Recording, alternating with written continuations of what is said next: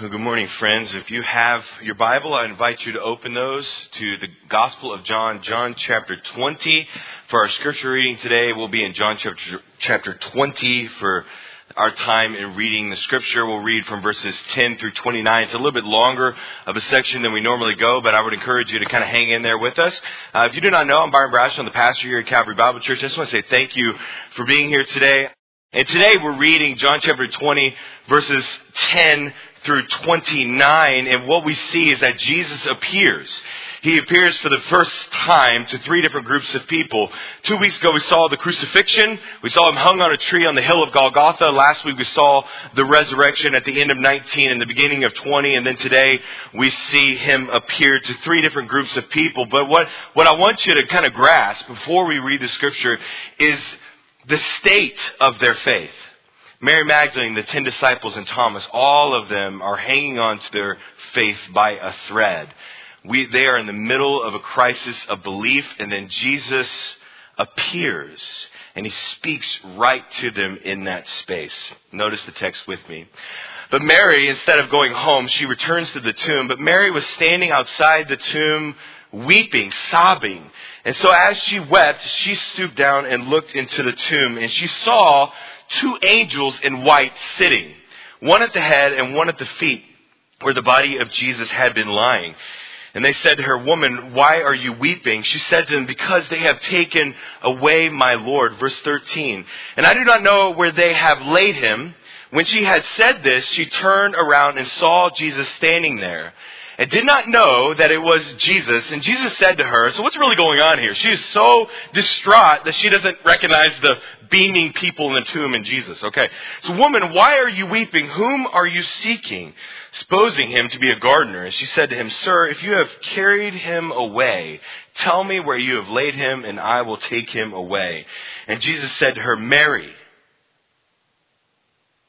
Then she turned and said to him in Hebrew, "Rabboni," which means teacher. Jesus said to her, Stop clinging to me, for I have not yet ascended to the Father, but go to my brethren and say to them, I ascend to my Father and your Father, and my God and your God." Verse 18, Mary Magdalene then came. She ran, probably, announcing to the disciples, "I have seen the Lord." And he said these things to her. So when it was evening on that day, on that Sunday, this is scene number 2. The first day of the week, and when the doors were shut where the disciples were, for fear of the Jews, Jesus came and stood in their midst and said, "Peace be with you." And when he had said this, he showed them both his hands and his side. Why?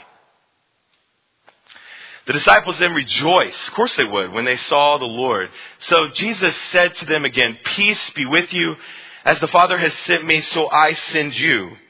And when he had said this, he breathed on them and said to them, "Receive the Holy Spirit. If you forgive the sins of any, their sins have been forgiven them. If you retain the sins of any, they have been retained." But Thomas, one of the 12, called Didymus, which means twin, must have been a twin, okay, was like me. I'm a twin, if y'all didn't know that. There you go. Was not with them when Jesus came. So the other disciples were saying to him, "We have seen the Lord." But Thomas said to them, "Unless I see in his hands the imprint of the nails, and put my finger into the place of the nails, and put my hand into his side, I will not believe." So then after 8 days, his disciples were again inside, for fear of the Jews, and Thomas with them. And Jesus came, and the doors having been shut, stood in their midst and said, "Peace be with you." And Jesus said to Thomas, "Reach here with your finger and see my hands, and reach here your hand and put it into my side, and do not be unbelieving but believing." And Thomas answered and said to him, "My Lord, my Master, and my God." And Jesus said to him, "Because you have seen me, have you believed? Blessed are they who do not see and yet believe." Amen. Thus says the Lord. If you have your Bible, I'd invite you to go ahead and open those to the Gospel of John. John chapter 20 is where we will be today. Today, as I've already mentioned, Jesus appears to 3 different groups of people. One to Mary, to the 10 disciples, and then to Thomas and the other 10 at that time. And to each of those groups, their faith is hanging on by a thread. That when he appears, each group of people are in the middle of a crisis of belief. to each. They barely hang on. And what I love about Jesus' appearances in John chapter 20 is that Jesus meets them right there. But allow me to start off by asking you a question. I would encourage you to raise your hand if you're bold enough. But, these are pretty safe questions because it's just life. How many of you have ever dealt with a crisis before? Okay. Everybody over the age of 5. Okay. That's just the nature of life. And one of the things I like to say is that if you live long enough, you will experience crisis and tragedy. Amen? All right. Now this is a little bit more vulnerable, but I want you to raise your hand to this one. How many of you have ever wanted to walk away from the Christian faith? Me, too. We are all, at one time or another, whether we admit it or not, whether we hide it or not, at one time or another, we are at times just so over, so done with the Christian faith, just want to walk away from it all. And that's where I want to talk to today. That's the space I want to enter. Because every single Christian, every single Old Testament saint, and every Christian that has ever lived at one time or another has just said to themselves, I am through with it all. One of the most godly and righteous men that I know said to me not too long ago that he has quit Christianity at least 25 times. So today I want to talk to you about faith. But not the faith that we show other people. The faith that's below the surface. The crisis of faith. Today I want to talk about faith in real life. I want to get down to the nitty-gritty, to real life itself. Now, let's just first define something. What is faith? Okay, so I'm going to use this as an illustration, and musicians, I'm sorry if you're using this stool, I apologize, but I'm just going to take it anyway, so I'm sorry if it's your music stand. Okay, this is faith. And perhaps you've seen this illustration before, it works really well. This is faith. Now, faith is not,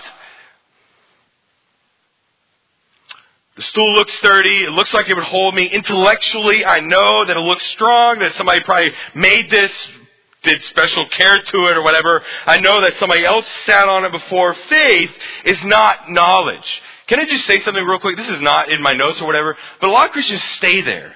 They know the truth of the gospel, but they never actually have faith. Faith is trusting something. It's not just knowing something, but it's actually placing your weight upon something that you oftentimes are intangible, that you cannot see, taste, or touch. This is our faith in God. We cannot see Him, but we must trust Him by faith. We are encouraged in the scripture, in I believe it's 1 Corinthians chapter 5, that we walk by faith and not by sight. But at times, faith can be fleeting.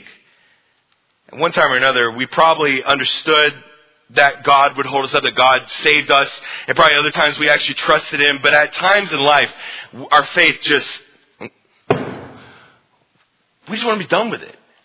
When you face tragedy or uncertainty, when you go through struggles in life, we oftentimes just want to shove our faith over to the side and just wipe our hands clean of it all. Can anybody relate to that? Am I just the only one in the room that has ever felt that way? Faith feels like a vapor, looking solid one moment only to vanish the next. Faith is like holding sand in your hand. Our faith can seem to change day to day. One day, we probably feel on fire for God, and then the next day we feel like a pile of ash.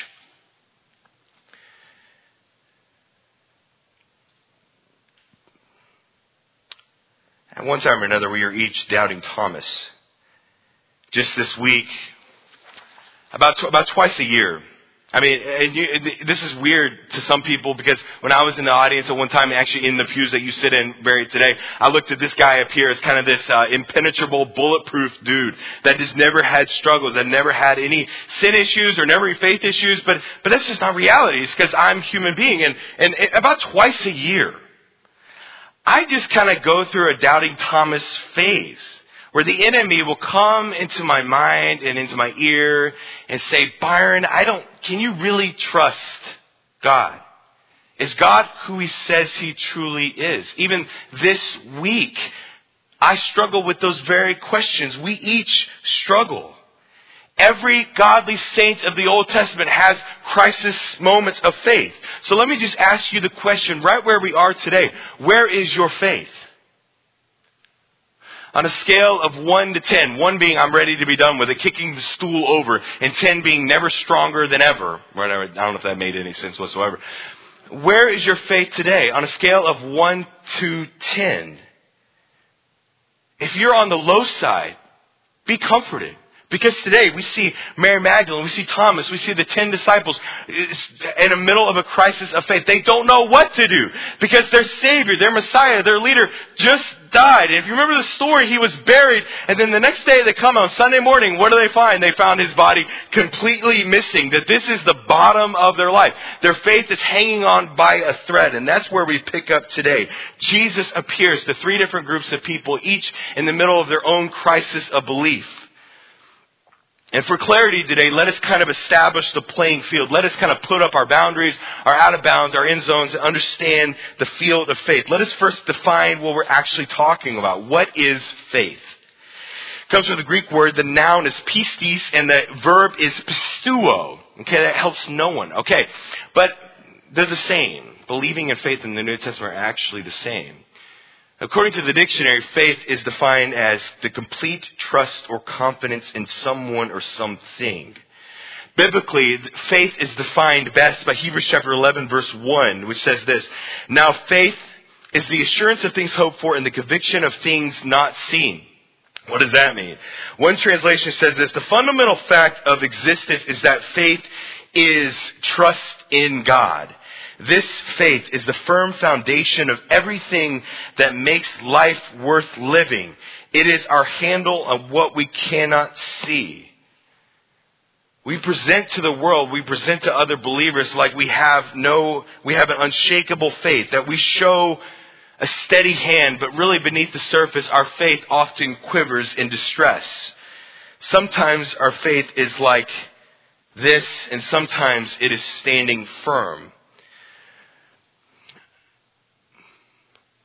Whether you want to admit it or not, whether you want to show it or not, every single Christian that has ever lived has struggled with a crisis moment of faith. When they go through trial, when they go through fear, when they go through uncertainty, when they go through tragedy, when they go through grief, whatever it is, there's a slew of circumstances that can happen that cause people to doubt everything that they have believed. I mean, think about the Old Testament saints of old. Think about Abraham.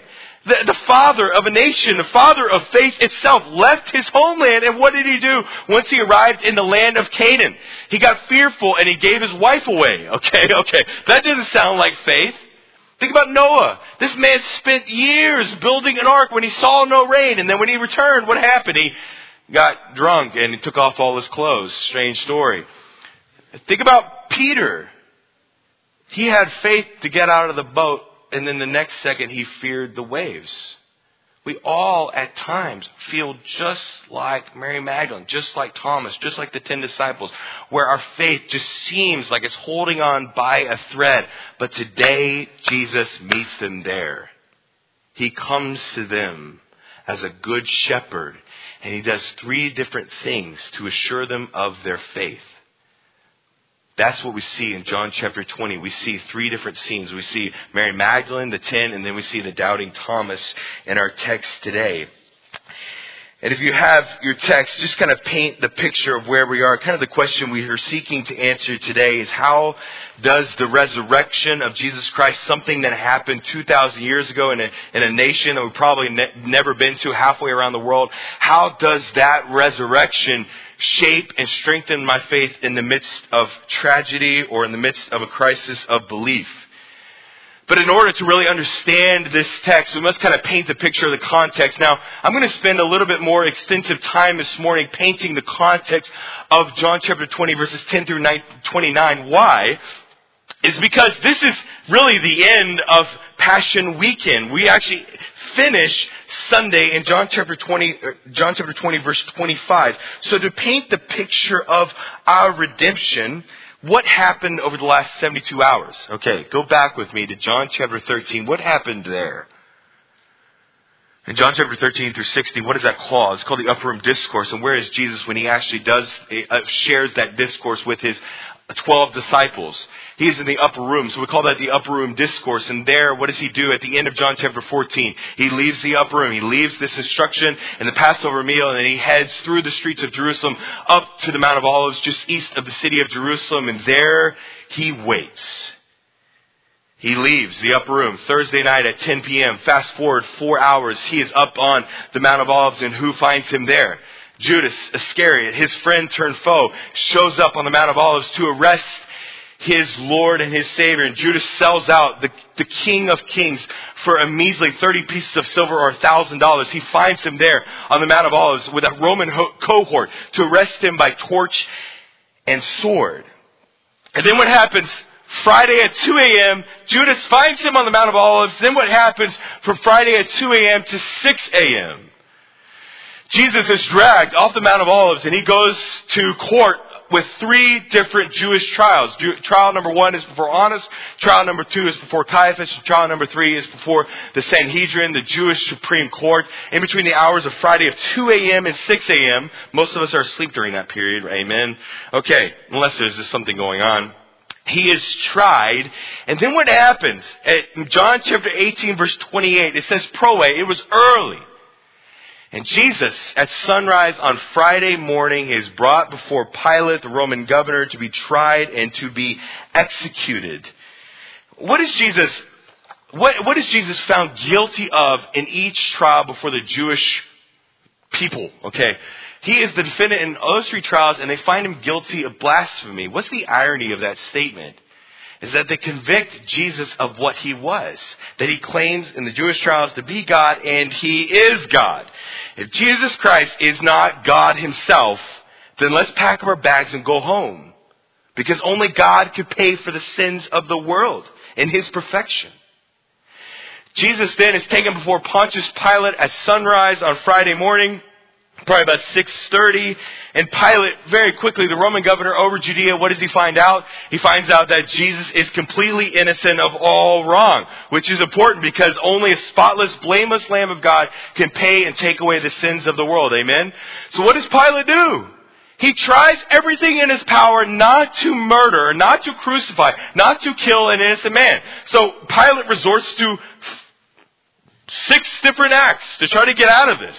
Plan number 1, Pilate proclaims him to be innocent. Plan number 2, plan B, is he tells the Jewish nation, okay, you could choose between Barabbas and Jesus. And who do they choose? They don't choose the murderer and the insurrectionist and the robber. They choose the innocent man to be crucified. Then Pilate, okay, he tried that. And then what does he try next? He tries plan C. Instead of what Pilate tries to do, he tries to just get rid of Jesus. He tries to pawn him off, so to speak, onto Herod, because Jesus is from Herod's jurisdiction. And that is Pilate's plan C, and then Jesus returns. Plan D, Pilate has him scourged. Plan E is Pilate then has Jesus before all of the crowds and all of his scourging and whipping and all his internal organs showing for the world to see, and he hopes that would satisfy the bloodthirsty crowd. And then Pilate finally capitulates. He finally forfeits plan F, and he hands Jesus over to be crucified about lunchtime. So let me put this all in perspective. So what did you do on Thursday? Thursday night at 10 p.m. Some of us were probably asleep. But think about all of the things that happened since Thursday at 10 p.m. in this story. Jesus is arrested. He is tried. He is then sent to be crucified Friday at lunchtime. Jesus, at lunchtime, around noon, laid on the cross with nails driven in his quivering hands and feet. He was then dropped into the hill of the skull, naked, hanging on a tree, waiting to die. And there Jesus was crucified despite his innocence. There our Savior, our King, our Messiah, and the Lamb of God hung naked on a tree on the hill of the skull outside the city for the entire nation to see. Yet for the joy set before him, endured the cross, despising the shame. Hebrews chapter 12. Jesus did not see the cross as an implement of torture and shame. He saw it as a way to satisfy and to pay for the sins of the world. Because on that cross, what did Jesus say? He said, "Tetelestai, it is finished." The atonement of man's sin is complete, and all of the Father's will is finished. That happens Friday at noon. So Jesus then is hanging on the cross. He exclaims, "It is finished," and then he dies. Friday before sunset. And then what happens? We talked about this last week. Joseph of Arimathea, this secret disciple, this guy that does not want to come out as a disciple, a follower of Jesus Christ. He comes out at this moment. He takes Jesus' body off of the hill of the skull, takes him and places him before sunset on Friday, and places him in his own most hallowed ground, in his own burial plot, in his tomb that he paid for. And there Jesus laid for 3 days. Friday night, all day Saturday, and Sunday morning. And then what happens? Jesus rises from the dead. Amen. He resurrects before sunrise. There's a violent earthquake. The stone is rolled back, and the Roman guards have a divine amnesia or anesthesia, whatever you want to call it. They don't know what's going on. And then they wake up and they look in the tomb, and Jesus' body is gone. And then they run to the chief priest that hired them. Not a good idea for the soldiers. They should have just gone home. And Jesus resurrected. But then what happened after that? John chapter 20, verses 1 and 2. That Sunday morning. Thursday is when the upper room happened. Sunday morning, right at sunrise, Proe, Mary Magdalene. She goes to the tomb, and what does she find? She finds the stone rolled away, and the linen's empty, and the face cloth. Remember that? The face cloth bundled up, rolled aside, and set to a corner. And she thinks what? John chapter 20, verses 1 and 2. This says this is Mary Magdalene speaking. So she ran and came to Simon Peter. I'll read back up. Now on the first day of the week, Mary Magdalene came early to the tomb while it was still dark and saw the stone already taken away from the tomb. This is Sunday at sunrise. Verse 2. So Mary ran and came to Simon Peter and to the other disciples whom Jesus loved and said to them, "They have taken away the Lord out of the tomb, and we do not know where they have laid him." What does she think? She doesn't think that Jesus raised from the dead. She thinks that somebody stole his body. This is the bottom of the bottom. The last semblance of comfort that she had is that she knew where her Savior was laid. And that's even been taken away from her. She doesn't know what happened. She thinks his body is gone. And so she runs to the disciples. And what do they think? They think that Jesus has failed. They are fearful. They are confused. They are afraid. And they think that Jesus has failed, but Jesus has not failed. Jesus has overcome the grave, and his resurrection is what? Is our receipt of our redemption and purchase, that our soul is atoned for and paid in full. So I want you to kind of capture where we are when we enter into the text in verse 10. They are on the bottom of the bottom. Because not only in their mind is their Savior dead, not only did he hang on a tree naked for the world to see, but now his body is missing. The last semblance of comfort that they have is that they could go visit his grave. If anybody in the room understands that comfort, that's where she's at. And now, in her mind, that's even been taken away from her. And so that is where we enter into the story in verse 10. Their faith is teetering on the edge. They're in the middle of a crisis of belief. And then Jesus meets them there. Notice verse 10 of chapter 20. So then the disciples, they saw the tomb empty. Then they went away again to their homes. But then notice verse 11. It says Mary was standing outside the tomb weeping. So where did Mary go? When the disciples went to their homes, Mary went where? Went back to the tomb. Verse 11. But Mary was standing outside the tomb weeping. And so as she wept, she stooped and looked into the tomb. Let me pause this. So Mary came to the tomb Sunday at sunrise. She left to go tell the disciples that his body is missing. Then she returns to the tomb. Why? To figure out what happened. But I want you to notice her emotional state Because it's very important to understand kind of why she does what she does. Notice again in verse 11. The English here, I'm just going to say something comparatively to the original language. The English here, we would say, is lame and tame, okay? It's just not enough. Because what we see is, it doesn't say, but Mary was standing outside the tomb weeping. What word is used twice? And so as she wept, she stooped and looked into the tomb. Mary is not outside the tomb here, like crying one little tear, okay? She is outside of the tomb, absolutely distraught. The word weep here means to be completely undone, unstrung, completely and totally torn apart. Let me just ask you a question in the room. How many of you have ever been there before? You don't have to raise your hand on that one. Where you are just at the bottom of the bottom.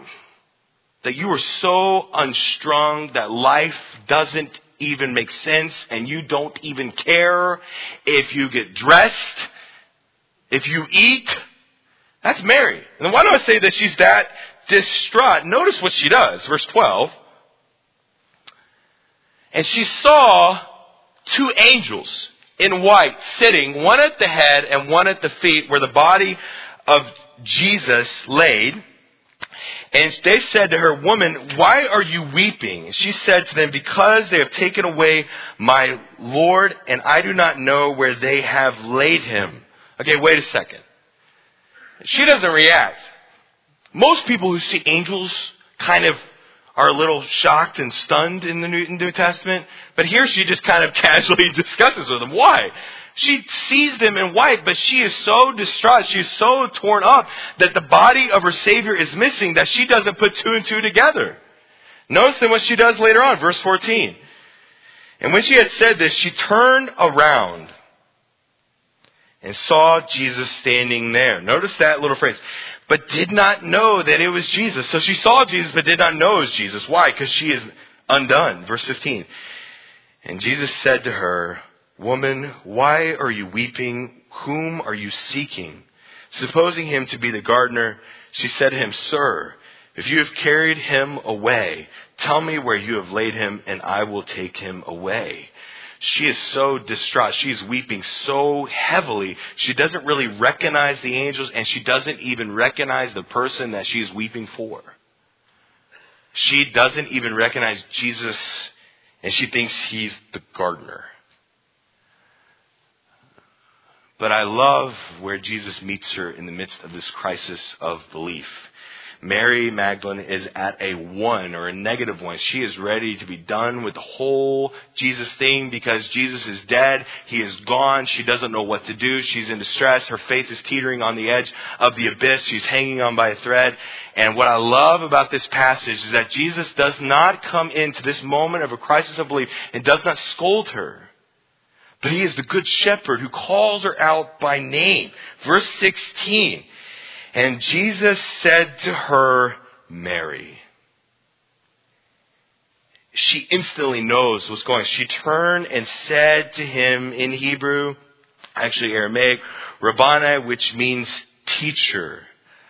When I was preparing this sermon this week, I loved the gentleness of Jesus, the good shepherd. He literally calls her by name, and he meets her in that hurt and in her undoneness, that she's hanging on by a thread. And he meets her in that space, and he gives her comfort and confirms to her that he is risen again. Jesus, if you have your notes, comforts the hurting. How does the resurrection change your faith in the midst of crisis? The resurrection comforts the hurting. That seems strange. I mean, how can the resurrection, some 2,000 years later, how can the resurrection comfort us while we hurt? Is that true? How does that happen? Before I give you the answer to that question, I want you to notice verse 16. I'm going to kind of point out an observation. This is a kind of parallel railroad track. I'm kind of getting off in the weeds for just a moment, but I want you to see something with me. If you notice, what does she call Jesus? She calls him Rabboni. So let me ask you, true or false? True or false? The only 2 original languages in the Bible are Greek and Hebrew. It's false. There is one more. There is Aramaic. Pieces of Daniel, pieces of Ezra are written in Aramaic. And here, Mary speaks in Aramaic, which is what she speaks in. That's their native tongue. The New Testament was written in Greek so it could spread around the world. People knew that. And if you notice, the question, she says Rabboni. And then notice in John, he explains what that means, which means teacher. Why? It's because the people who read Greek probably don't speak Aramaic, and they would not know what the word rabbi actually means. But the significance of her calling Jesus rabbi is highly significant. One scholar says this: her address to Jesus in Aramaic shows that she belonged to his flock. Turning to him, she cried out, Rabboni, an Aramaic title, a heightened form of rabbi, reflecting both affection and high regard. Jesus meets her in that space. He calls her by name, and instantly she knows what has happened. She turns to him and speaks to him a word of affection. But how does the resurrection change your faith in the midst of crisis? How does it give comfort to the hurting? Okay, when we actually answer that question, because something that happened 2,000 years ago doesn't really seem like it would give us much comfort in today's world. But think about, what are some other famous passages that talk about the resurrection? You talk about Romans chapter 8, 1 Corinthians chapter 15, but where else? Where else? 1 Thessalonians chapter 4, verse 16 says this. Listen to this. This is talking about the rapture and the resurrection. For the Lord himself will descend from heaven with a shout, with the voice of the archangel and the trumpet of God, and the dead in Christ will rise first. Then we who are alive and remain will be caught up together with him in the clouds to meet the Lord in the air. So we shall always be with the Lord. Verse 18 of 1 Thessalonians chapter 4 says this: therefore comfort one another with these words. The resurrection comforts the hurting. How? Because it reminds us that there is a different world than this one. That one day our Savior will come and rescue us from this dumpster fire. Amen. It is a mess out there. If you are looking for hope in this world, you will be sorely disappointed. If you're looking for hope in Joe Biden or the president or any politician for that matter, you're going to be disappointed. The only hope, the only comfort really when you are hurting is knowing that Jesus will return. And that we will spend eternity with our loved ones that are believers in Jesus Christ. We will be rescued from this world. That is how it brings comfort to us, the resurrection. But then notice scene number 2, verse 19. It's the same day, it's Sunday. All of this happens on Sunday, which is why I did an extensive review and kind of painting the picture.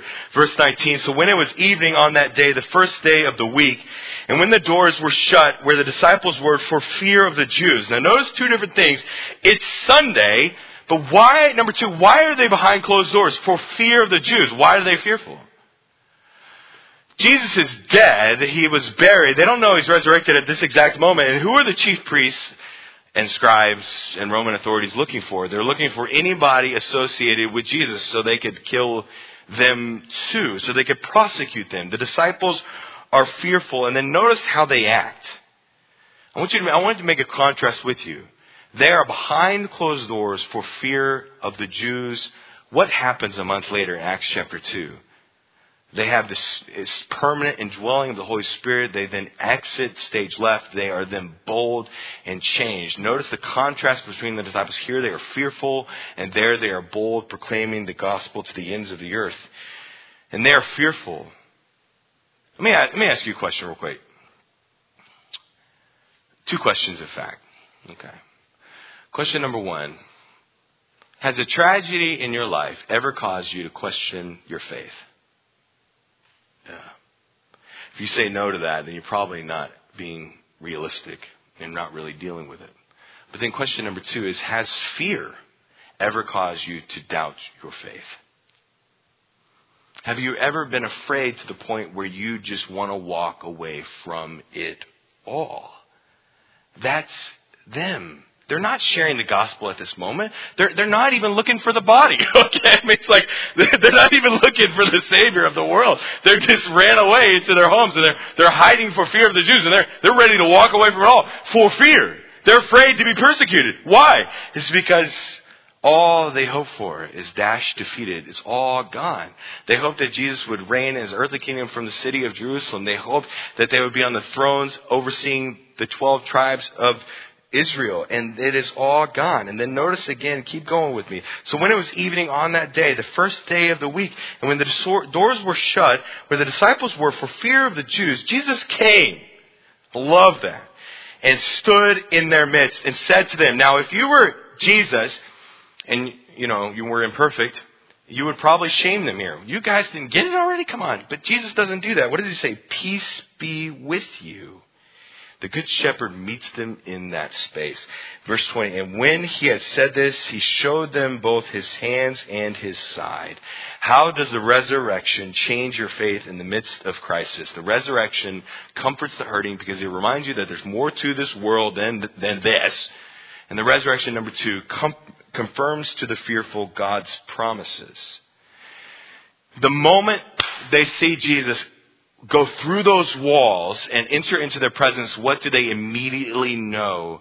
That Jesus is a man of his word, that he truly is the Lamb of God, that he is the Christ, the Messiah, that he is the Son of God, and all of the promises that he has made to the disciples will come to pass. At that exact moment when Jesus is alive from the dead, he confirms to them God's promises. What promises has he made them? A bunch. But one is Matthew chapter 19. He tells them that they will rule on the 12 thrones over the 12 tribes of Israel. In that alone, they know, oh my goodness, wait a second. Not only is Jesus alive from the dead, but we have no more reason to fear because all of the promises of God will come true. But then notice the 3 things Jesus leaves with him. Verse 21, he leaves with him peace. Verse 22, he leaves with him the Holy Spirit. Receive the Holy Spirit. Then this is an anointing of the Holy Spirit, not the indwelling of the Spirit. Before Acts 2, the Spirit came upon people. After Acts chapter 2, the Spirit of God permanently indwelt. And then number 3, Jesus leaves them with the forgiveness of sins. But then I want you to notice, if you forgive the sins of any, their sins have forgiven them. And if you retain the sins of any, they have been retained. Whenever you're fearful, whenever you go through tragedy, what is one of our reactions as human beings? To blame other people for the problem. Can anybody relate to that one? What is Jesus saying here? If you forgive the sins of any, their sins have been forgiven. Forgive one another. That's what he's saying. Because I have forgiven you, therefore you forgive one another. And Jesus does not heap shame upon them. He says to forgive. But then notice scene number 3. And I am running out of time, and I prepared a lot, and I was afraid of that. Okay. But then I want you to notice the scene of the doubting Thomas, verse 24. But Thomas, one of the 12, called Didymus, twin, was not with them when Jesus came. So the other disciples were saying to him, we have seen the Lord. But he said to them, unless I see in his hands the imprint of the nails, and put my finger into the place of the nails, and put my hand in his side, I will not believe. Now let me just speak. Faced with the exact same circumstance, we would be exactly like doubting Thomas.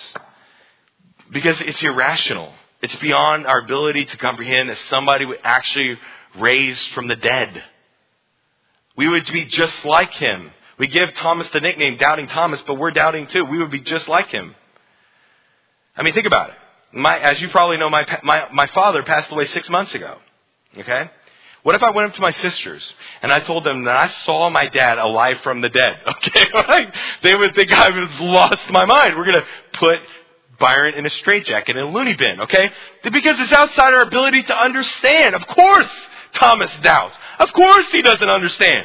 It is something miraculous, beyond our ability to fully comprehend. Verse 26, after 8 days, his disciples were again inside. So now fast forward 8 days. It's no longer Sunday, but it's the following Monday. His disciples were again, notice that, again inside. They're still fearful. And Thomas with them, Jesus came, the doors having been shut, and stood in their midst. Peace be with you. Then he said to Thomas, reach here with your finger and see my hands, and reach here your hand and put it in my side. What is Jesus also showing here? He's showing that he is sovereign. He knows exactly what Thomas said. And do not be unbelieving, but believing. I love this scene because Jesus, the Good Shepherd, calls Thomas by name, and he comes to him and he doesn't shame him. he just says here, he invites him to shore up his doubt. If you are doubting God today, Jesus invites you. If you doubt the Bible, then seek your answer. If you doubt the love of God, then find his love and your thirst will be quenched. Let me just say something real quick. We as Christians don't like people who ask questions, but I think questions and doubting is actually pretty healthy because that means that we're actually dealing with the root and real issues. Let me just speak to the parents in the room real quick. Don't smash your children when they ask you a question. Encourage their questions because guess what? God can handle it. The Bible has their answer. Let me say this. The world will give an answer, right? Amen? The world will tell your child all at once about the faith in Jesus Christ and the Scripture. Don't smash them. Just answer them. And if you don't know, go and find it. Jesus here meets Thomas right in the midst of his doubt and shows him his hands and his feet. How does the resurrection change your faith in the midst of crisis? It comforts the hurting, it confirms to the fearful, and it causes certainty to the doubting because Jesus' presence before Thomas was an undeniable proof that the resurrection actually did happen. Today I spoke to you about faith, a crisis of faith, and if I can put this passage in a nutshell, it is this, that when you are ready to give up, remember that Jesus is alive. And when you are ready to give up, remember Jesus is alive. Let me say it one more time. When you are ready to give up, remember that Jesus is alive. That there is hope in this world. If you are looking for material things to satisfy your thirst, if you're looking to politicians in Washington, D.C. to satisfy your concerns, you're going to be looking for a long time. Amen. When you are in doubt, when you're in the bottom of your faith, when you're in the crisis of belief, when you are in a 1 out of 10, remember that Jesus is alive and seek him. Before I close, I'm going to close with the question, so what? How do we take this and apply it to our life? What I'm going to do today is give you kind of 4 steps to kind of processing where you are in your faith and actually dealing with your level of faith. Today, I want you to really do a self-checkup, a spiritual self-checkup. For my application today, I just want you to kind of look at your faith and where you currently are in your relationship with God. How are you responding to God today? Where is your faith? On a scale of 1 to 10. 1 being you're ready to walk away from it all, and 10, you have never been stronger. On a scale of 1 to 10, where is your faith? Rate it. Question number 2 is diagnose the issue. If you're on the lower half, right? Maybe you're 9 and below, right? What is causing you to doubt or to be fearful or to question or to be hurting? What is really the root cause? Diagnose the issue. I'm going to really quickly do something. I want you to think about all of the Old Testament saints. One of the things I love about the Scripture, there's a lot of things I love about it. It's just fun to talk about. But one of the things I love about it too is that all of the Old Testament saints are imperfect. They all show their warts and all. And you see the crisis of their belief. You see what has caused them to question and to disobey. Think about all of the things that have caused their crisis of faith. Fear in Abraham, Job in trials, uncertainty about the future, Jacob, discouragement from the grind of life, Sarah, tragedy, Naomi, an impossible calling, Elijah in 1 Kings, doubt, Thomas, self-doubt, Moses, self-reliance, Samson, temptation, David. What caused Saul the king to have a crisis of his belief? Impatience and bad influences, Solomon. I want you to diagnose where your faith is. What I just mentioned are in your notes. Number 2, I want you to diagnose where you are, the issue. And then number 3, I want you to find encouragement in the past saints of old. If you have your notes, there should be a big long list on the back. If you identify with one of those, then go look up their story. But then number 4, and I've got to close, is this. One of the measures that we have here at Calvary Bible Church that we're actually doing what the Lord has called us to do is mission measure says, how are you responding to God today? One of my purposes when I preach is that I hope it inspires you to grow in your relationship with God.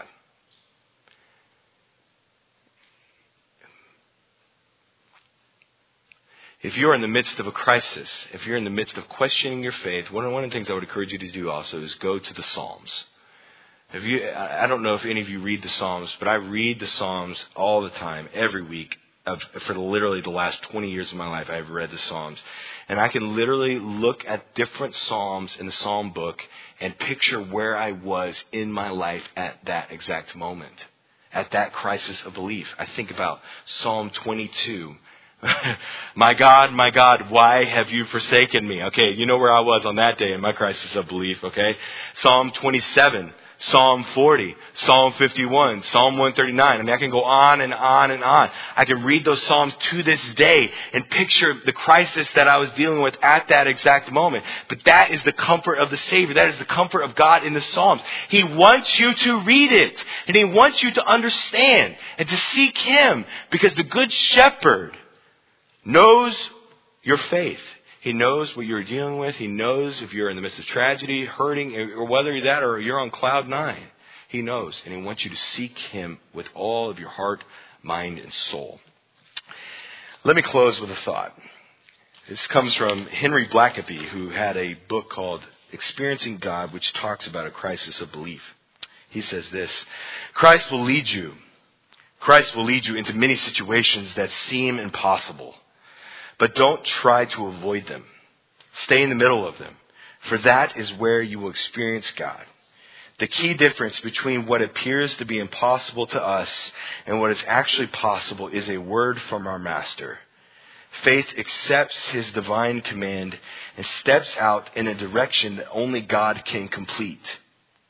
If you only attempt things that you know are possible with the visible resources you possess, those around you will then not see God at work. Pray with me. Heavenly Father, we thank You for this morning. We see 3 different episodes, 3 different scenes of 3 different hurting people that You just come and You meet them in that space, the Good Shepherd, and You comfort the hurting. You make certain the doubting. And Lord, You confirm to the fearful Your presence and Your resurrection. And Lord, I pray for those that do not know You as Savior, that do not have a personal relationship with You, for those that have never been born again, for those that have never been changed. I pray that You would come to them, that You would open their eyes to the truth, and that they would believe and trust You as Lord and Savior of your life. And Lord, I pray for those that do not know You. I pray that they would find me or others in the church to talk about it if they have further questions. Lord, thank You for this church, and I thank You for all of the ways You're working, and we lift it up to You. In Jesus' name, amen.